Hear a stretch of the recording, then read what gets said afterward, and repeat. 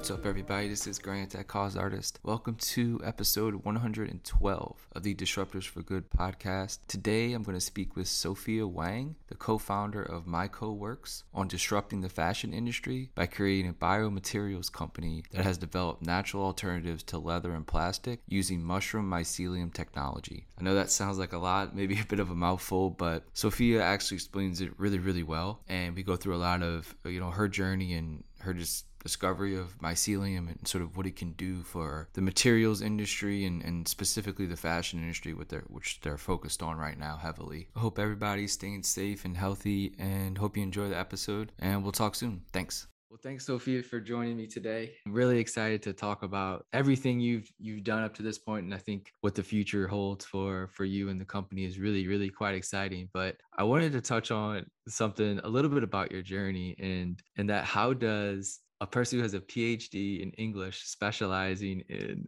20th century and 21st century experimental American poetry start a biotech fashion company? It's a great question.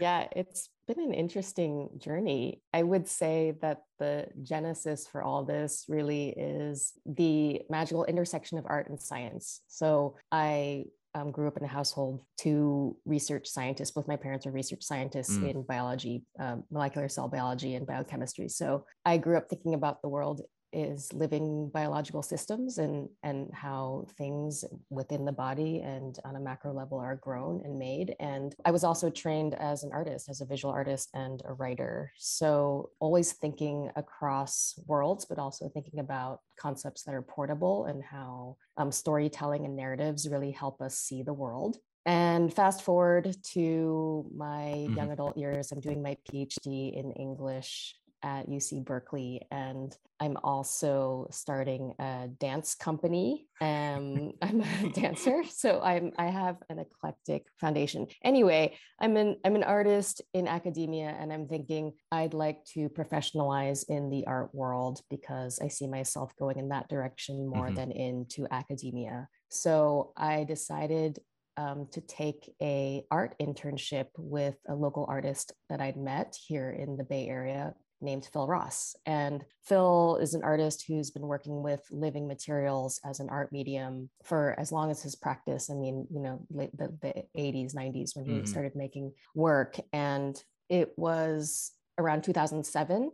And I joined him as an artist assistant. He was working on an exhibit on the history of bioreactors, seen through the lens of culture and art and design. And so bioreactors interpreted broadly, like everything from a petri dish to an actual bioreactor where you're growing muscle cell tissue, or an amphora where you're fermenting wine. So any contained, designed environment where you can control the environment to grow a living thing. So we worked together on this exhibit here in San Francisco, California, and it was a great working relationship. And it was also my first exposure to Phil's art practice, which entailed working with mycelium as a material for art and design. And mycelium, this is where I usually pause and say, what is mycelium? Yes, what is Yeah, so mycelium is commonly understood as the root structure of mushrooms. So you can think of it as the interwoven cellular network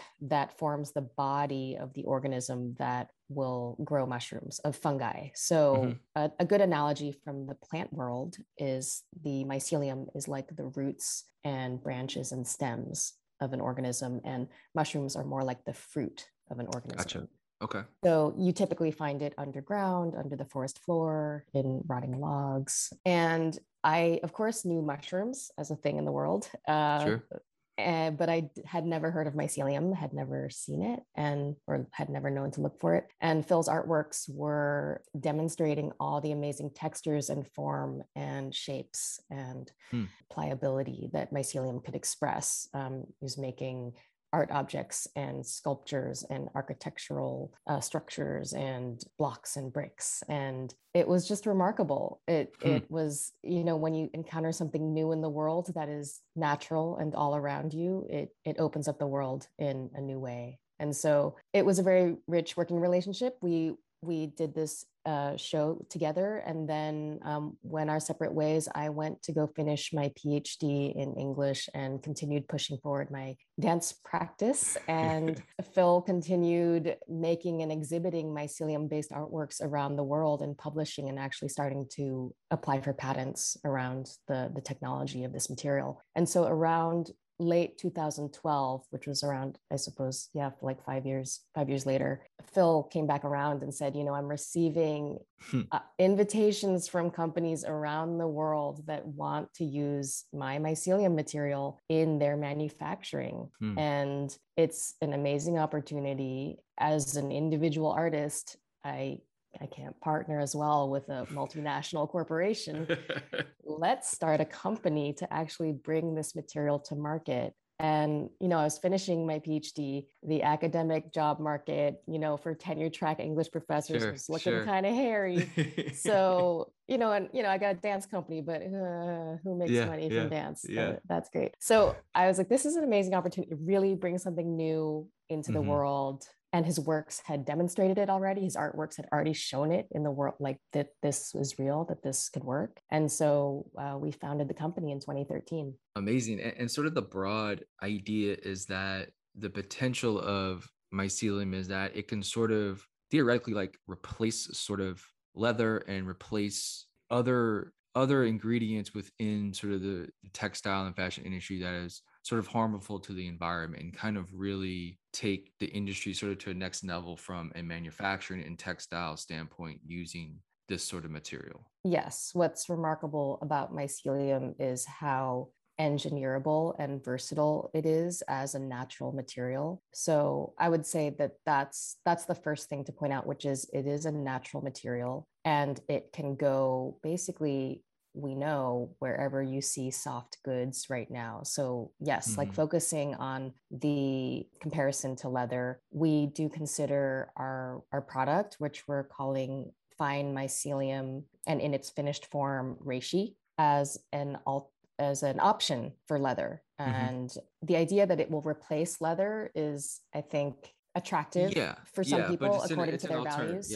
Yeah. I think it's really exciting to think about it as an option that aligns with people's evolving values and the evolving needs of the industry and the world at large. So absolutely, it's a material that can be engineered into rigid, flexible, dense, light forms, any size, shape, expression. You can grow it with composites. It's very customizable. So there's that. What are some other use cases? If you want to go outside the fashion world, what are some other use cases? Yeah. Well, we'll start there and then focus back into what our current focus is at MycoWorks. So yeah, I mean, I would point back to what Phil's artworks back in the 90s had already demonstrated with mycelium materials, where you could make rigid panels and blocks and it can behave like a compressed foam or an expanded foam. And so Phil's work in the 90s really inspired an entire movement, I would say. Like we've seen since then a growing awareness of what mycelium is as a material, and also many endeavors and a lot of research into what else mycelium can do as a material. So there's examples of it, people developing it for, replacements for styrofoam or replacements for plastics. And so at MycoWorks, what we've developed is a process and technology that we're calling fine mycelium. And that is a process that engineers the mycelium cells as they grow to form proprietary interwoven cellular structures, which enable a material that is inherently strong and durable and flexible and customizable. So we have created a finished form of fine mycelium called reishi that is our option for fine leather for fashion and luxury. And it's being developed into products that, anywhere you can imagine where leather goes. So footwear, accessories, apparel, and beyond.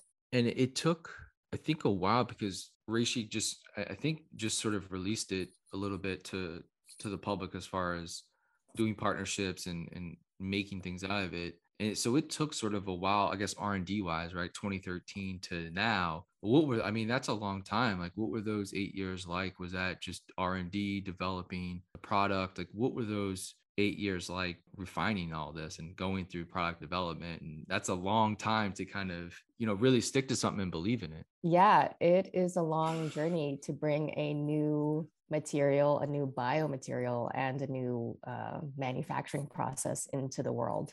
So in 2013, when we founded, I would say the first couple of years, we were actually focused on applications that some of Phil's artworks had demonstrated as being immediately obvious. So those were Mm-hmm. more rigid applications of the material, things that you might find in, architectural application or furniture design, panels for buildings. So the idea was potentially a really beneficial, like green building material. Gotcha. And there was certainly a lot of interest in that.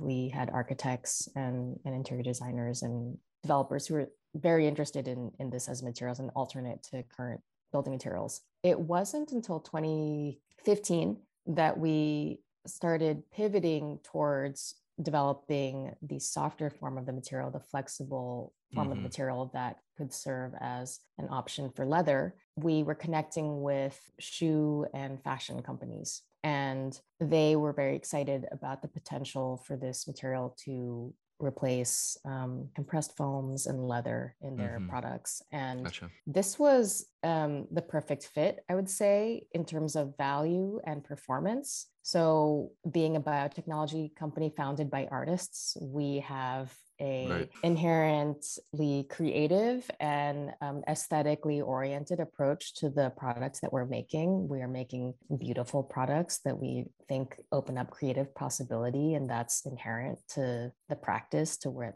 from the practice from which the technology emerged. And also it was a way to offer fashion companies value that they very much prioritize, which is a high quality material that also has tremendous aesthetic possibilities. That fit really took off. It's what they product market fit. Like it became very obvious. This is where we should be. So many puns right now. I know.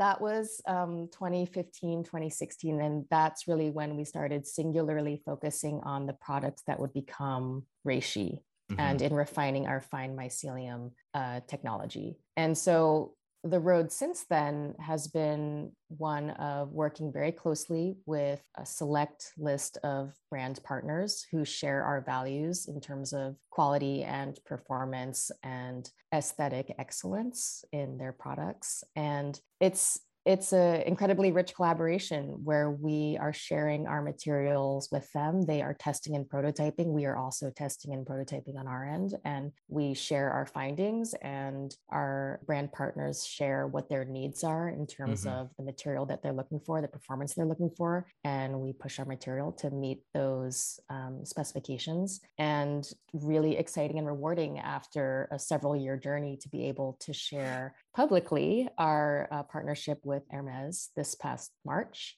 And they're developing an object, a bag that will be part of their fall winter collection this year, and using our material. And onwards. There's so many other partnerships that I am excited about, and we are really excited to share when we're allowed to say their names. Yeah, but I guess, and the idea in, maybe the future, let's say a couple of years or whatever, would be the idea that a company or a brand can sort of just reach out and say, hey, this is what I'm sort of looking for. And then you can sort of customly make things for them as sort of their product market fit is needed. Is that sort of I'm sure there's going to be a bunch of different revenue models from different things, but I assume that you will allow other people to come in and kind of, I guess, apply to be a partner or apply to get the material, or will it always be sort of this kind of exclusive partnerships, or do you want to eventually open it up? Oh, absolutely. And the partnerships aren't exclusive in the sense that we're free to to develop partnerships. It's just that actually they are committed relationships in the sense that, bringing a new technology into the world, a brand has to have the same values and the commitment to say, like, okay, I want to be a partner in bringing in a new technology. And this is not just something where I call up the supplier and it's available, right? It's a two-way relationship. And that's very exciting for the brands, I think, because fine mycelium as a technology offers customization. We can grow material to any size, shape, density, surface feature, and beyond. that they would request, this is very exciting for them in terms of their product development and offering their customers immense value in terms of a material that is new, that is natural, that has a lower impact than the traditional materials on the market, and they get to have the pride in ownership and leadership in being pioneers in working with us to bring this into the world at scale. Mm-hmm. So scale is an important thing to point out, which is the reason that we work with a limited set of customers is because we are committing our current inventory to them, to the relationships that we're building with them, and towards the product launches that we're developing. And we are also building out our production volumes by way of building new facilities. We're here in the Bay Area right now. We have a pilot plant, but we're looking ahead to a full-scale facility in another part of the country and beyond. So as we scale our production volumes, we are very excited to work with an ever-increasing range of partners who share our values and, in performance and quality, and are excited about the creative possibilities working with our material. I want to talk about scale a little bit, as you mentioned. And again, coming into kind of just totally different world. And I guess you touched on the art part. It does, the parallels do run in, but, scaling up a biotech business, right, is a totally different thing. And not a lot of people actually, really get to do it or have the background to do it. But what was it like raising money, right? And like talking to people about like, hey, we're trying to do this mushroom-based material for like, I guess, how is raising money for, I assume it was your first time going out and sort of trying to raise money for something, like, so how was that process, and was it fun or terrible and you never want to do it again? I'm what they call a lifelong learner, and I like to encounter any challenge as an opportunity to learn like more about the world works. And I think the challenge of fundraising is a really great one because you understand how money moves and why money moves. And in the world that we live in, that is a very important thing to understand. You learn how to communicate value and opportunity and vision. And as someone who is raised in, the tradition of storytelling and narratives, that's such an important thing, right? Mm-hmm. And it's something that you can leverage towards, moving the world in any way that you would want, right? It doesn't have to be about just raising money. It's like, what kind of world do you want to build with me, with this technology and opportunity that I'm sharing with you? So yes, in the first couple of years when, we were just a couple of artists talking to venture capitalists, making the case on the basis of what Phil's artworks had demonstrated and my gifts as a storyteller and the vision that I could see, it was great. And it was hard because the business case at the time when we were talking about building materials was tricky. Those are materials that are widely available on the market and at an economically viable scale. And we were just starting out, and it's a small scale process. It's higher cost per unit. So that was tricky. And then, I have to absolutely credit Matt Scullin, who is our CEO, who joined our team a few years into founding, who is a material science entrepreneur, had run a company, 10 years prior and had raised, tens of millions of dollars towards that effort, and really saw the opportunity with MycoWorks and the technology and the caliber of customers who were working with us. I mean, I think that's an important thing to point out in terms of the customer partnerships and that validation. So some of the earliest brand partners we were working with are the brands that have set the highest standards for fashion and luxury in the entire industry. And that was because they recognized the level of performance and quality that we had achieved in our material. They wanted to work with us. And they also loved that we were founded by artists, so that we brought into the process, creative aesthetic prioritization, which is important in fashion. So those partnerships actually were very validating, and that helped with the fundraising, because if you can say, like, if we're working with this brand, if this brand has given us their stamp of approval, that's a major thing to communicate in terms of the quality that we can offer. It got easier when Matt joined us. I'll just say that. Great. I think, and things accelerated after that because we were starting to ink more partnerships with brands And that demonstrates the viability of the technology, at least the first step towards that. And as of a couple years ago, it is not a challenge at all. I mean, we closed our Series B in 2020, the year of COVID, which is a remarkable achievement, I would say, like 45 million, I believe, during a year of great, economic uncertainty and general uncertainty, because people are excited for this. I mean, the industry is ready for it. I would say that a lot has changed since we founded, and certainly since Phil started working with Mycelium. We see that all the brands coming to us are prioritizing seeking alternative materials that can add value to what they offer their customers and are more in line with the values of their customers and with changing needs in the industry. I want to go back to a really interesting point you made around, hiring a CEO, right? Being two founders and kind of making the decision to do that. Was that like outside counsel? Was it VCs saying that we really think you need a CEO or some type of operator to come in and kind of help with certain things? Or was it a decision that you two both made?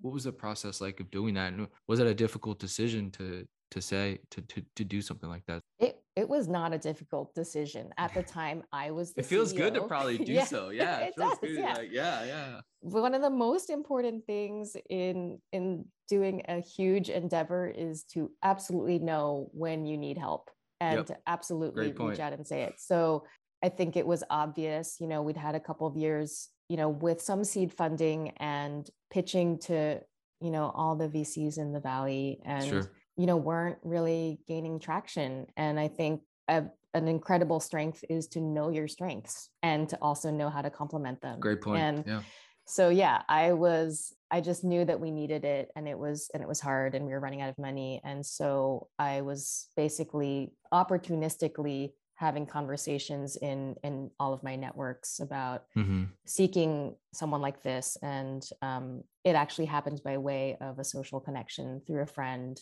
who met Matt at a Dr. Octagon concert in San Francisco. Oh man, see, concerts brings people together. They do. Music brings people together. That's a great side note trivia, which is Matt comes from the same social cultural milieu that me and Phil, my co-founder, come from here in the Bay Area. We share a lot of cultural community, and so there's a lot of resonance with our core team, with similar values in terms of the way that culture and art and creativity, storytelling play a really big role in helping you bring a new thing into the world. Oh, I want to touch on scale real quick again, and I'll try to phase this question as well as I can. When you look at companies and saying that trying to do something transformational, try to do something different, trying to do something that impacts the world in one way, and maybe you don't know how it affects it in another way. But as we talk about scale, say, everything goes right, and this is sort of the material that takes over, and it's kind of this, global thing, and the world, the sort of industry changes and things change, and maybe it branches out into other industries. But will you have to just kind of like take all the mushrooms out the ecosystem, right, out the ground to make all this material? And then it becomes sort of like, now I guess it has the opposite, effect on what we were trying to do, right? Because then you're taking resources at scale out of Earth's ecosystem. Is that something that you think about? Is that something that is, again, I don't know. These are just questions that is interesting as we talk about scale. It's hard to predict those certain things because sometimes we think about scale and just numbers and economics rather than, impact on perhaps the environment or impact on lives or whatever it may be, right? It's just kind of an odd way that I like to look at it. I just want to get your thoughts on that. Yeah, I totally get what you're asking. And it's a really important question. Is what you're trying to bring into the world going to end up being extractive, right, as opposed to regenerative in the way that many industrial processes have been? And I can absolutely say that it will be a beneficial technology in the world if done right. Sure. I have been pointing a lot to the Business of Fashion's Sustainability Index, which was released earlier this year, which sets a bunch of benchmarks and targets for the fashion industry for growing into true sustainability. And they cite like 6 major categories of concern. And one is Mm-hmm. transparency. So, how transparent you are in your environmental and social impact, your waste, what you do with it, how much you make of it, your carbon greenhouse gas emissions, Mm-hmm. your water and chemical use, your workers' rights, and your materials. Mm-hmm. So it's a really comprehensive starting Yeah. point for actually nuancing what it means to be sustainable, Yeah. because you could have high marks in one area, but Totally. if you're doing awful, Yeah. terrible things in another area, right, you don't Yeah. actually have the impacts you want to have. So with that as a starting point, I will say that mycelium is one of the most regenerative agents of bio and ecological transformation on the planet.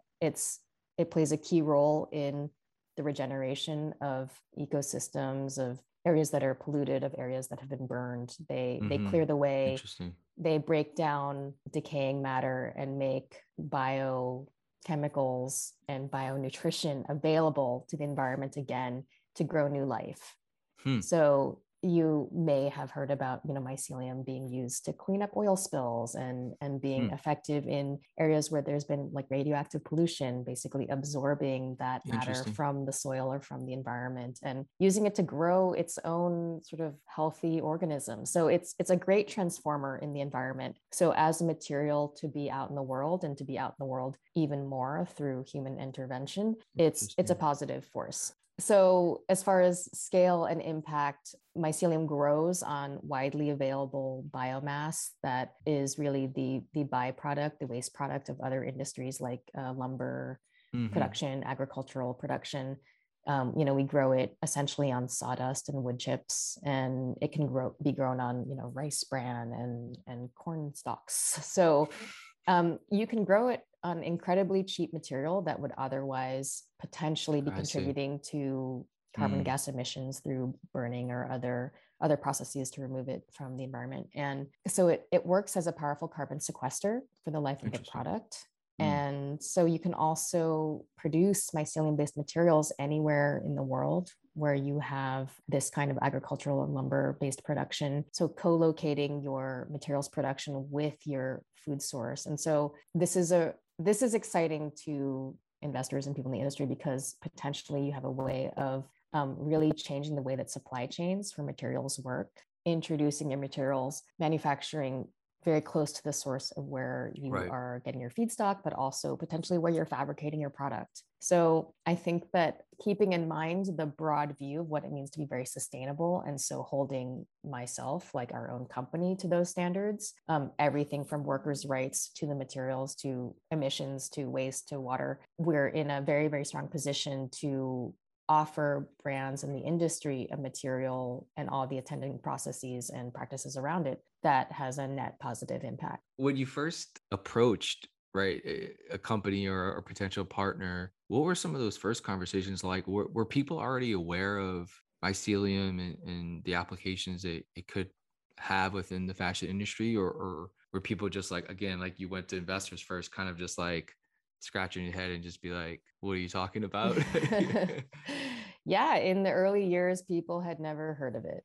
It really was a new concept. We spent a lot of time educating people on what mycelium was, that we weren't just, taking mushrooms and compressing them into a material. It was actually the mycelium, which is a totally, in a way, different part of the organism.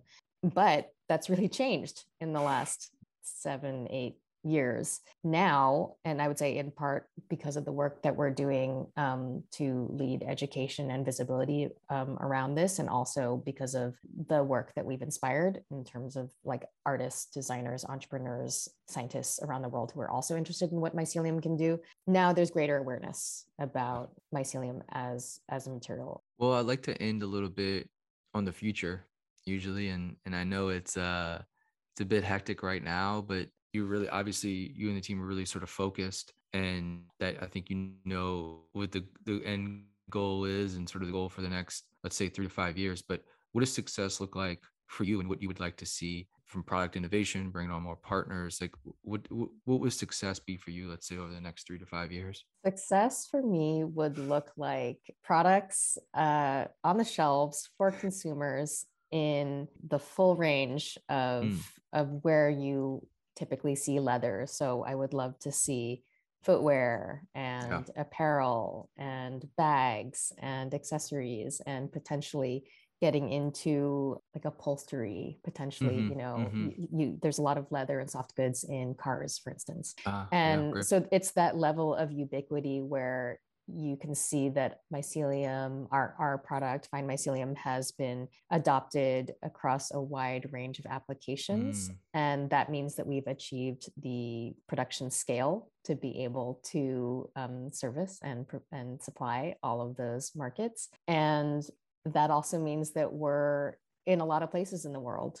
Yeah. And I think that is where we're headed. And I'm really excited to be watching it grow from this perspective. Amazing. Well, thank you so much for taking the time and explaining to me and us of how this stuff works and what it is and what's possible. I think it's always interesting to see what's next and what's going to be part of all of our futures.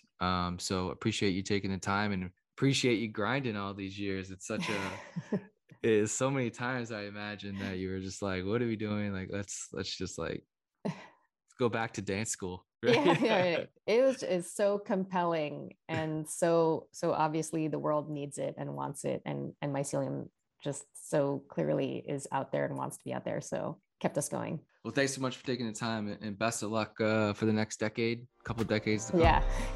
Thank you so much, Grant.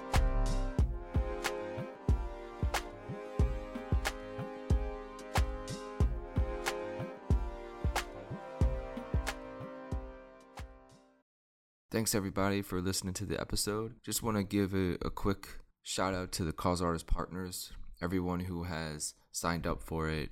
Truly appreciate it. I will list the link in below so you can check them out. If you want to become a partner, just go to causeartist.com/partners. We'll talk soon. Thanks. Bye.